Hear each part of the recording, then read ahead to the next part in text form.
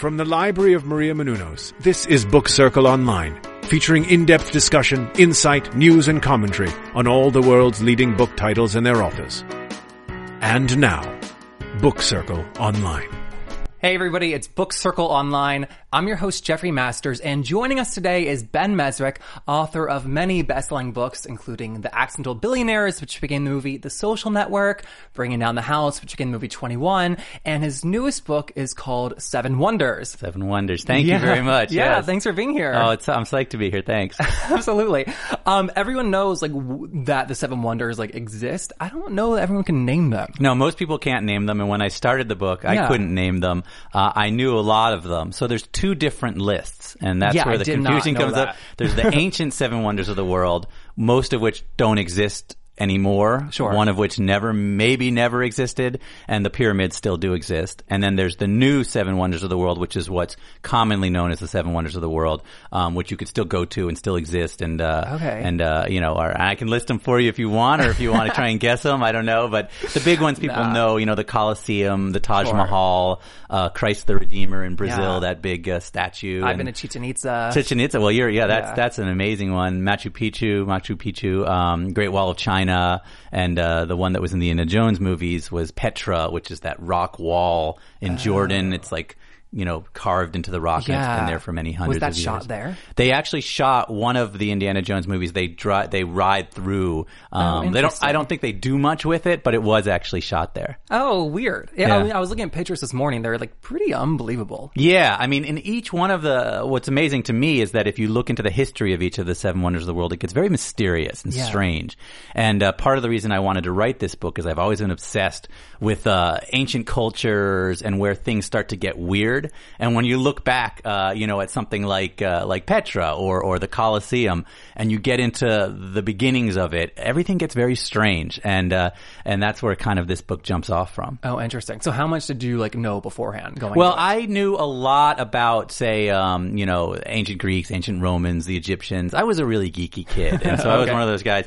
In my backyard, I would build pyramids and get really into Egyptology, and that's the whole King Tut exhibit was a really big deal to me, which is very sad and probably why I never met any women until I was much older in my life. But I was really into sort of these kind of cool things. So I knew a lot about certain things. I didn't know as much about, say, the Taj Mahal until I started researching it. Sure. And things like that. But yeah.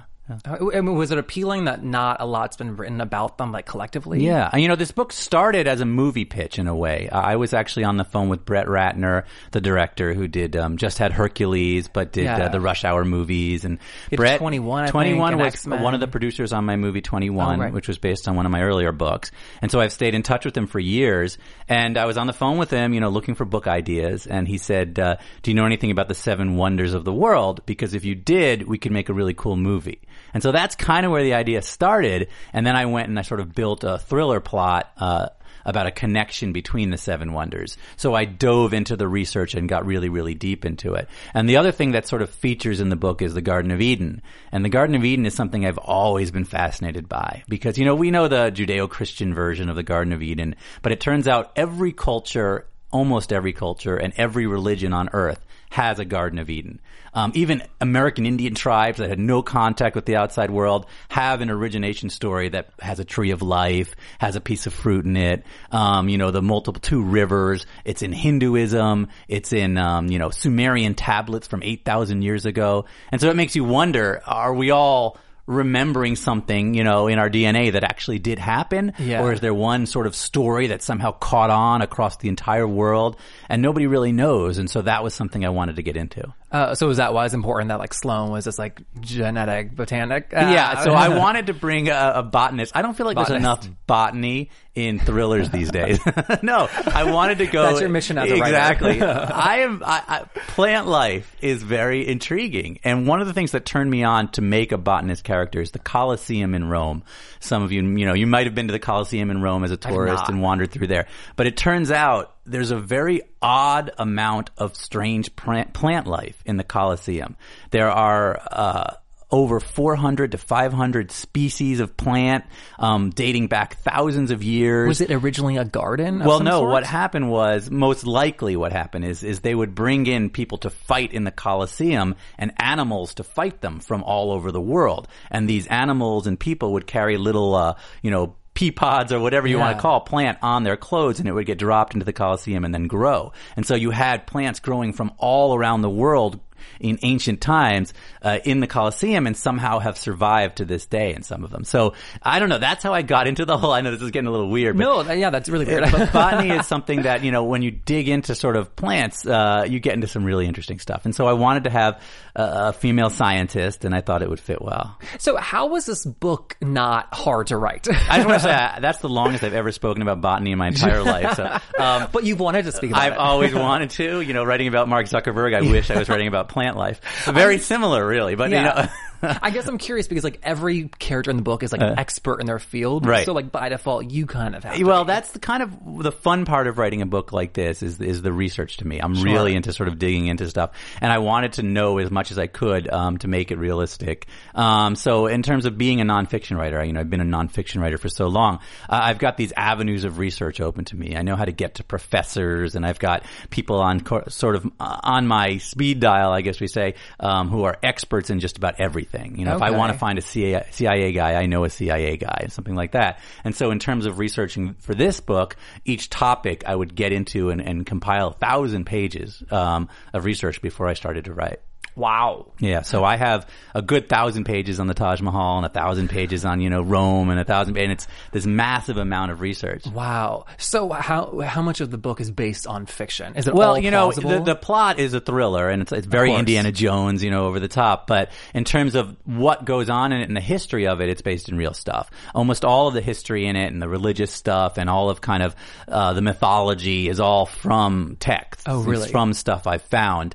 And the science is all real as it can be, in terms of there's genetics in this, and there's some sort of more historical science in it. It's all real. Okay. And you say that they're the ancient and modern ones are like enantiomers of each other? Yeah. So there is I don't want to give too much of this book away, but the key, thing in the beginning of this book is that this MIT kind of whiz kid, discovers a link, in that, there's a geographical link between the modern wonders of the world and the ancient wonders of the world. And that if you create a map, taking the topography of the world and functioning it down to this, there were two very different geographic areas. It turns out that it's almost like two hands being put together. They're opposites of each other. And there is a way to do that scientifically, yes. Oh, really? Yeah. Oh, interesting. Yeah, but listen, as I say in the book, the human mind looks for patterns. We're all looking for conspiracies all day long. And so if you want to find a conspiracy, you can find one. If you want to find a pattern, you can find one. This happens to be a pattern that I found. Whether it means anything or it's just something in our mind. Like the number 7 is another perfect example. I mean, everyone goes on and on about the number 7. It's embedded in human life since the beginning of time. The 7 days of the week or whatever.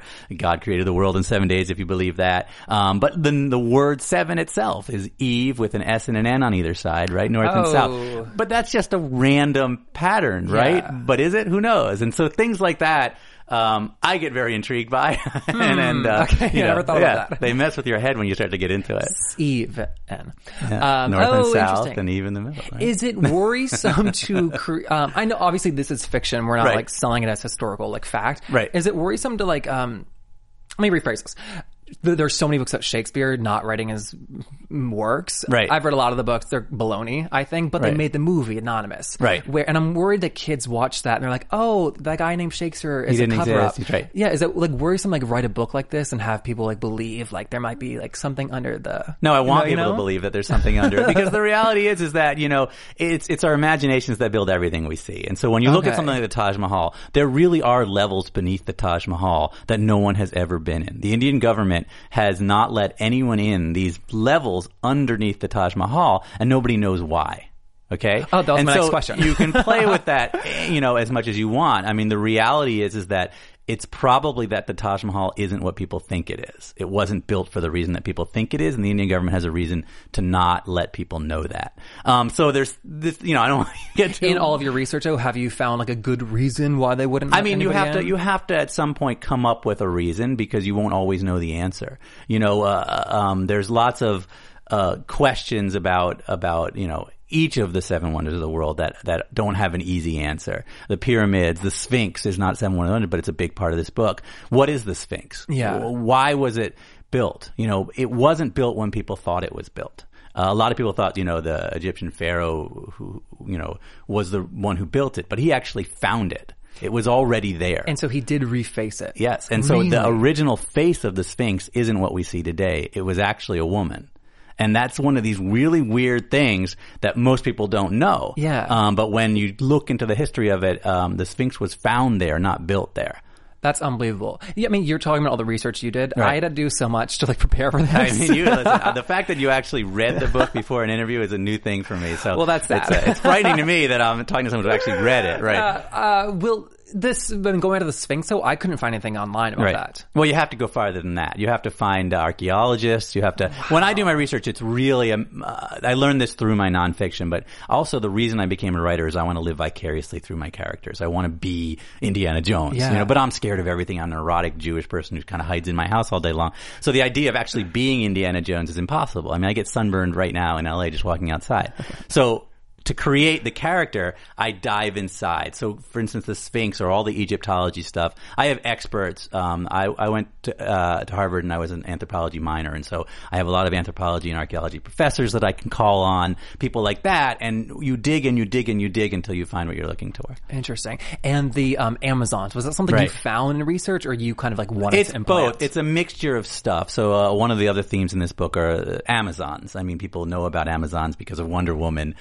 But, there's this mythological race of warrior women that may or may not have existed. Nobody really knows if they ever actually existed. But there's an awful lot of classical ancient literature that does speak of them. From different multiple cultures. Yeah. I mean, the Greeks, Alexander the Great, although that's kind of a funny thing, is that his generals described him beating this Amazonian tribe, and then his response in another ancient text was, I don't remember this, was I actually there? So nobody really knows if that was true or not, but there's plenty of sort of historical references to them, and there are also a lot of objects with pictures of them on it, from very long ago. So whether the Amazons existed or not is one of the great mysteries of life. Sure. And so I've worked them into the book.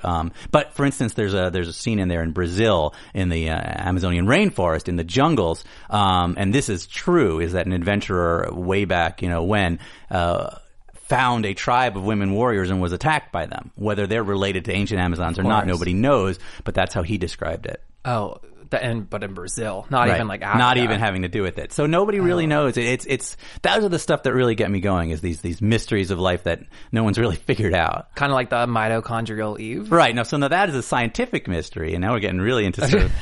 But that's a true concept in science, and so that's something there's been a number of papers written on. I've never heard of it. For our viewers at home, could you just give Sure, I can try to. So the idea is that we all descend from a mother figure. There is a woman in sub-Saharan Africa, I forget how many thousands of years ago, who we can all trace our genetic lineage to this one person. It doesn't mean that she was actual Eve, because there were people before her, but everyone on Earth's genetics can be traced back to this conceptual mitochondrial Eve. We haven't found her or anything like that, but there is supposedly one genetic source for everyone who's on Earth today. And that's because our genetics pass through. Right. So each generation, you have your genes from the former, and we're passed from female to female. Yeah. So the female gene is in everybody.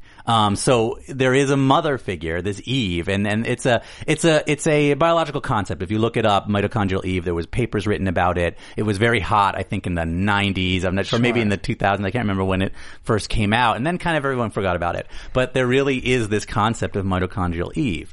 It's a different big concept. It's a very important concept when you look at sort of where we all come from, because we all come from the same place, and that's kind of an intriguing thought, is that humanity all has one source. And there's a biblical way of saying that and there's a scientific way of saying that. Interesting. Yeah, I don't know if it was because like I grew up in the South and that's like heresy, but I'd never heard of such a thing. Right. And but it really isn't heresy if you want to look at it because it's really what the Bible's saying. It's just saying it in a different way, right? Yeah. And I'm always intrigued by that battle between religion and science because I fall on the science side. I mean, but at the same time, you can play with things like the Garden of Eden. That's a religious thing. It's in all these different books, not just the Bible. It's in a lot of different books, including Hindu texts and Sumerian texts. But was it real or not? And nobody really knows. Yeah. And I was like, wait, does this actually exist? This concept? And I was looking up. They said she existed between like 100,000 and 200,000 years ago. Okay, good. You got the numbers. See, I don't even. I have to look back into that's it. That's a big number. I mean, well, and that's the thing about this sort of science is it's never going to be exact enough. Now maybe in the future we'll figure it out better. Of but course. 100 to 200,000 years ago.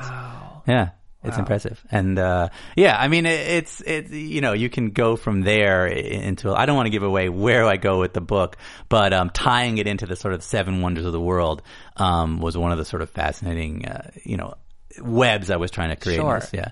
So tell me this. I don't want this to come across like I'm negating the book. Right. But why did Brett Ratner want you to write the book versus just like write a script about it? Right. Well, I mean, I think the general idea in the beginning was not really, there's this synergy now between books and movies. And, it's almost all one business in a lot of ways. And I've had multiple books turned into, fun movies. And I think that Brett was just throwing an idea out there because he knew this was the sort of movie people would want to see. Indiana Jones for the 21st century, a new type of thriller like that. And it's been long enough there's that the we National Treasure one. movies, which were the first one was great. Yeah. You have all these kind of adventure things, and I think he saw me as someone who would be intrigued by that, and I was. Yeah. I mean, it could have just been a script originally, but it started. I write books. That's all I've ever written, and so when I sat down with it, I was like, I want this to be a big thriller, and I'm planning a trilogy of them. So there's going to be 3 different books and hopefully 3 different movies if people like it. Of course. So yeah, with the same character. I wonder if it's just easier to get like part of like the marketing, like the origin story. Like this is based on that awesome book from last summer versus this is a cool movie. Well, I mean, I definitely think nowadays in terms of the business of Hollywood, tying something to a book is intriguing and people like it that way. You want to know there's a book and a movie, with Accidental Billionaires and The Social Network, for instance. I think there's something, people see the movie and are like, okay, let's see what really happened, and then they want to go read the book. Yeah. And I think even sort of in fiction, there's that feel, Da Vinci Code, you see the movie, most people have already read the book, then saw the movie on that one. But you want to see how it's presented on the screen, and alternatively, when you see something on the screen, you want to see how it would be in depth. Because they're very different mediums. Did it eventually becoming a movie like factor into like the writing process? Well, it does. To be fair, all of my books I've always thought of as movies. Oh, really? So that's part of the reason I think why Brett thought of me for this sort of thing is that when I sat down to write, the Facebook book, I was picturing a movie. When I sat down to write, Bringing Down the House about the MIT kids, it was always a movie in my head. The fact that it became a movie was an amazing, fortunate thing. Yeah. But I always sat down to write that way, for better or worse. I mean, there's certainly critics who say you're writing a movie, not a book. But for me, I've always seen visually. I've always thought visually. And that's how I do it. I sit down in a pitch black room when I write and music's going crazy and I'm writing and I'm just visualizing it and then writing it down. Oh, wow. Yeah, it's crazy. You don't want to walk into the room when I'm writing something because it looks very bizarre. But it's I get really into it and I kind of live the story, and I've already done all the research. So when I'm writing, it's really like I'm filming a movie in my head. Wow. And speaking of the movie, let's talk budget. Do you know how much it's going to be to shoot these places? Listen, if we want to shoot on locations around the world, around 7 wonders of the world, it would be a great big budget movie. I think that's the goal. I mean, I think the goal, Brett's goal anyways, is to do a big type of movie all around the world. Because these are such incredible places. I mean, the fact that they do exist, that you can go to the Colosseum or you can go to the Taj Mahal.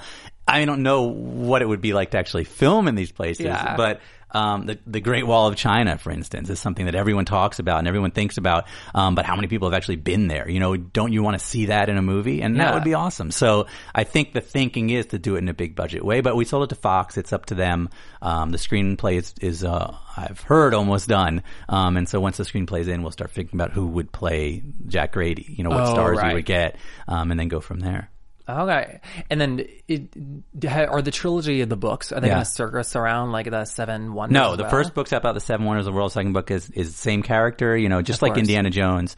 And when we get to a crystal skull, we've gone too far, right? But the goal is another big story I'm working on right now. Will we look for like the same characters like Andy and Sloane in them? Yes, they'll be in it again. Fantastic. They'll be in it again, yeah. I don't want to give it away, but with the big Hollywood moment at the end. Yeah, there's a big Hollywood moment at the end. It's definitely, I think it will carry on. I've already gotten some reviews or emails. I'm like, is she coming back? Is he coming back? And it's funny to think that way, but I've got the next couple planned out. Perfect. So, Andy's the perfect sidekick. He's smart, he's technological, he's ethnic. Right, he got it all going on, all the quadrants, but it was really fun to write. So. Oh, good. The father was such a big character in this book.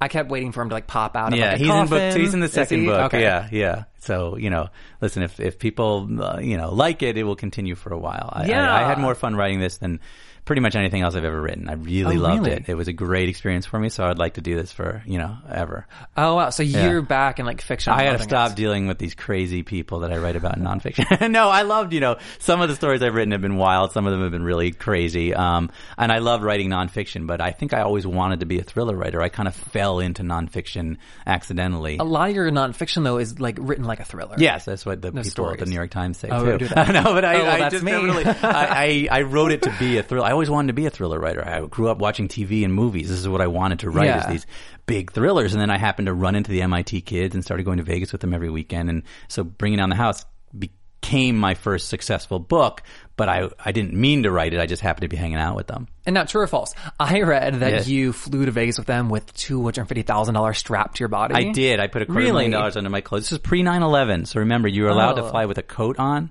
Which is a big difference. That's you could actually uncomfortable flight. Now, it's paper. also terrifying that you're wearing that much money on you, and then you get to Vegas and you go into McCarran Airport and you trade the money under the stalls. Back then, you could actually go under the stalls, and there would be about 6 to 10 kids, college kids, and you'd have $1 million in cash between you.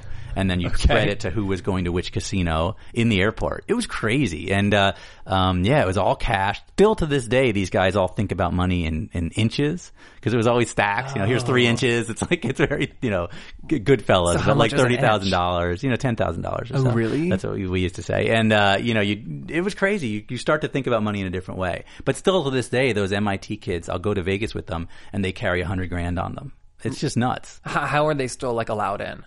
They're not allowed to play blackjack anymore. I'm not allowed either. They kick me out if I really? play blackjack too, which is stupid because I'm horrible at math and I'm actually an awful blackjack player, and the MIT kids always laugh at me when I get kicked out. So you didn't pick up a lot of like big poker skills? I learned it all, but I'm not as good at the math as those guys are. I mean, you know what? It's all practice. Okay. You need to practice about 6 months to pull off card counting.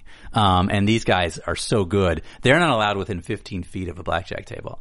The security will kick them out. We've been backroomed. You end up in a back room, handcuffed to a chair, that kind of thing. But, nobody, it's fun, but it's crazy. Yeah. No, you were saying that like it's the nonfiction stories you write were the crazy stories. Right. Such as like the Ugly Americans and Sex on the Moon. I was like reading about them and if they weren't real, I would have been like, okay, nice story, bad, but I don't believe this. It's nuts. So Sex on the Moon was about a kid who robbed NASA. Yeah. I got a phone call out of the blue. I get about 30 to 40 pitches a week. People just call me, mostly college kids who do something stupid or crazy, but every time something how do you happens, find them? they come to me. And so Sex on the Moon was a random call from a guy who's like, you have to hear about this guy. He's getting out of jail tomorrow, which is usually not what you want to hear, but he'd been in jail for a decade. And he was a college kid who, wanted to be an astronaut, ended up at NASA. And he's on the path. On the path. He was working at the Johnson Space Center in Houston, fell in love with a 19-year-old intern, and to impress her, broke into a lab and stole a 600-pound safe full of moon rocks. He then spread the moon rocks on a bed and had sex with the girl on the moon, so he could say he had sex on the moon, and then tried to sell them over the internet. Of course got caught, right? Shocking. They arrested him in a huge FBI sting operation, 100 agents, and they put him in jail for 10 years for what to him was like a college prank. So it was this kind of wild story, and then he called me because he read Bringing Down the House while he was in prison. Oh. And I met with him in Utah. He's from a Mormon family. And he was the nicest guy. Just did something really stupid for love, is what he said, or for money, or whatever you want to say the reason was. And so that one was one of the books, one of my nonfictions, yeah. How do you get a 600-pound safe out of a closed place? It was him and 2 19-year-old girls, too. It's crazy. No. They used a mechanized dolly. It was very James Bond, the whole theft operation. But working on the movie on that one as well. Oh, really? With Sony. And Ugly Americans, you mentioned, is about a kid who ended up in Japan, who ended up making $500 million in 5 minutes trading the stocks, was part of the whole expat community there and fell in love with the daughter of a Japanese gangster, and then had to leave Japan very quickly. And we're doing a TV show with Jerry Bruckheimer with that right now. So, oh, really? Yeah. So these projects, they're when you get involved in them, it gets crazy. I mean, you have to go to Japan and hang out with Yakuza gangsters, or I snuck into NASA and spent a week in NASA. But it's fun. But at the same time, writing something like Seven Wonders, for me, you get to sort of go much farther into things because, you're controlling the facts rather than reality controlling them. Yeah. Is it easier to give up those nonfiction stories to film because you didn't create the characters and stories? I mean, yes and no, because you have a responsibility because there are real people there. Okay. For me, film is all about handing it to the people that you think will make the best movie out of it, because the author no longer has any control. Right. Once you sell your project, you take a check and they make the movie. And you're a consultant on the set. Usually you're involved in the screenplay to some degree. But once it gets going, it's really the director who has all the power, and then big actors, of course, have all the power as well. I was lucky. The Social Network, you have David Fincher and Aaron Sorkin. Yeah. It's going to be a good movie. But because there are real people involved, it's definitely a different situation than a big fiction thing where they can go any direction they want. Totally. Yeah. And no, I read that you wrote Bringing Down the House in 6 weeks. Yes, was it? Is that your normal speed? I write very quickly. Yeah. I try and research everything I can first and then sit down and write. Bringing Down the House was a very fast process. I went to Vegas and I stayed in a different suite every night. So I stayed in every hotel and every, I can tell you the worst and the best places to stay in Vegas. Tell me the best brunch. The best brunch is definitely the Bellagio brunch. Okay. It still is to this day the best brunch in Vegas. I'll write that down. Go to the Bellagio brunch. That's your whole day. I don't want to say what the worst hotel is, but I can just tell you there are some hotels where you open the window and you're looking at a brick wall, and then there's meth being done in the room next to you. But that was a quick book. It was a 6-week book. Yeah. The fastest I ever wrote a book was a week and a half when I was outside right after college, and I wouldn't read that book if I were you. But I did write a book very quickly. But average for me is 3 to 6 months. Okay. And you said that your first 9 books were all rejected. You describe as crappy. Yeah. What is the difference between, because you're the same person, right? Yeah, but some writers write the same book 9 times before they get to a good version of it. Oh. I was a guy who had to get all of these books out of me before I started writing, better, I think. I graduated from college and knew I wanted to be a writer.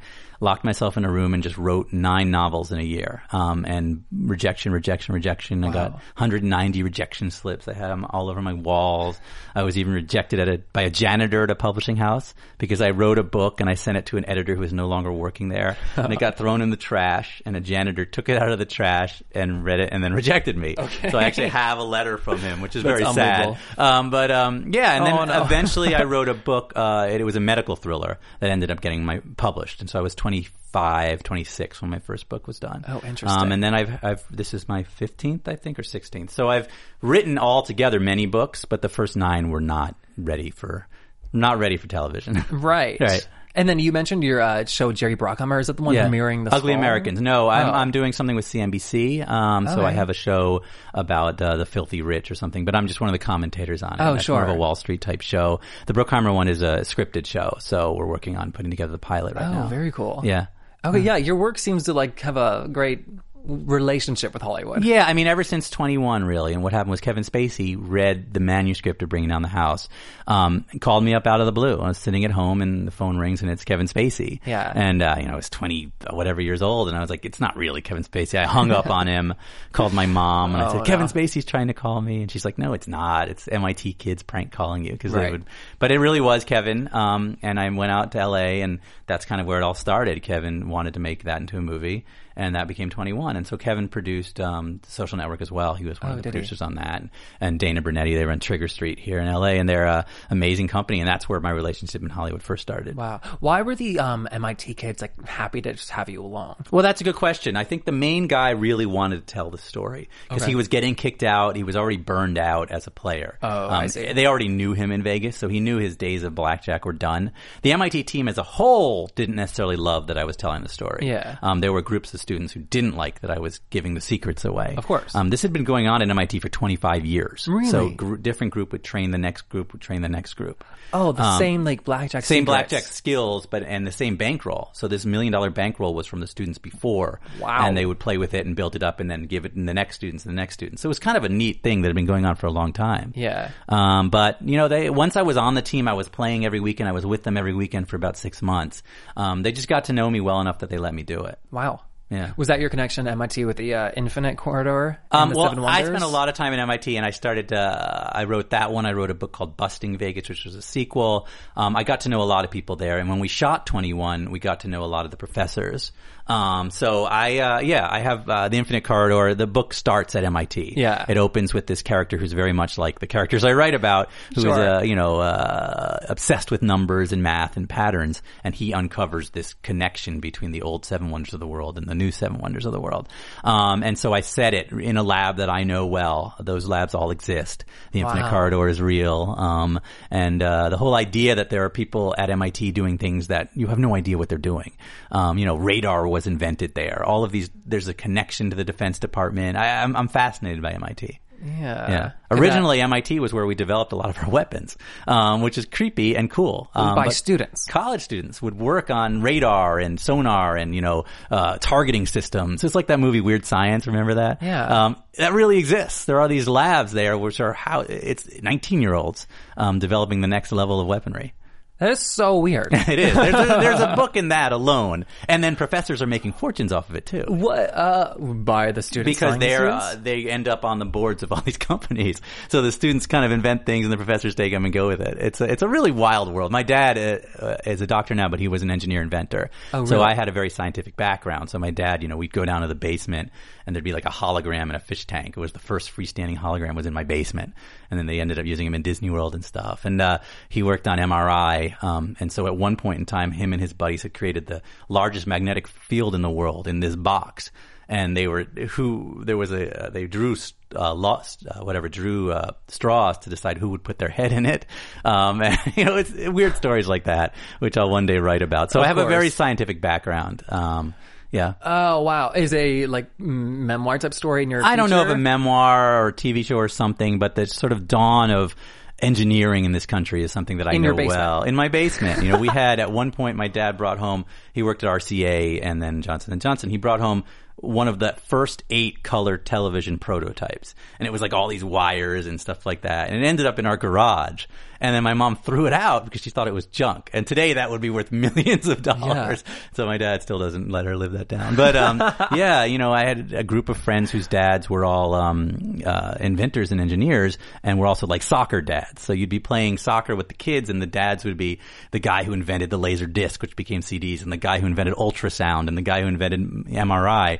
But it was a crazy upbringing. And this was in New Jersey. This was in Jersey, and Princeton, New Jersey. It was like the most, and we'd have those soapbox derbies where you made those little cars. But all the dads were these super intelligent, so all these cars would be made in these labs with titanium wheels, and it was a crazy upbringing. Oh, that's my dream. Mine was like a box. No, my car was so fast, it was crazy. Yeah, but none of us actually built it. All our dads did. So of course, it's more for the dads, right? Yeah. So tell me, what can we look forward to in the next 2 books? Well, Seven Jack? Wonders, is out now, and it'll be a movie. And the next book, I don't want to give away the plot, but the main character is an anthropologist, and he uncovers another kind of big I don't want to give it away. Sure. It's a mystery. You say the main character, is that not Jack Grady? Jack. Oh, okay. So Jack Grady is our Indiana Jones type. He's this anthropologist who delves into ancient cultures. Okay. I think that's been just long enough that we need a new Indiana Jones. Yeah, I think so. I was obsessed with those movies. I thought they were the best movies in the world at the time, and there hasn't been, National Treasure was good. Yeah. I love The Mummy, and I know they're remaking The Mummy. Yeah. I love Da Vinci Code, but he's not like a sex symbol. Da Vinci Code is a little different. I love the Da Vinci Code. A great book. Dan Brown's awesome. but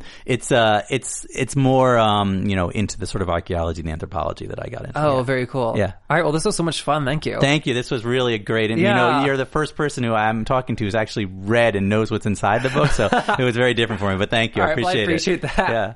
All right, everybody. We will see you next week. We've got more interviews, and you can find us on Twitter at Book Circle On. Thank you.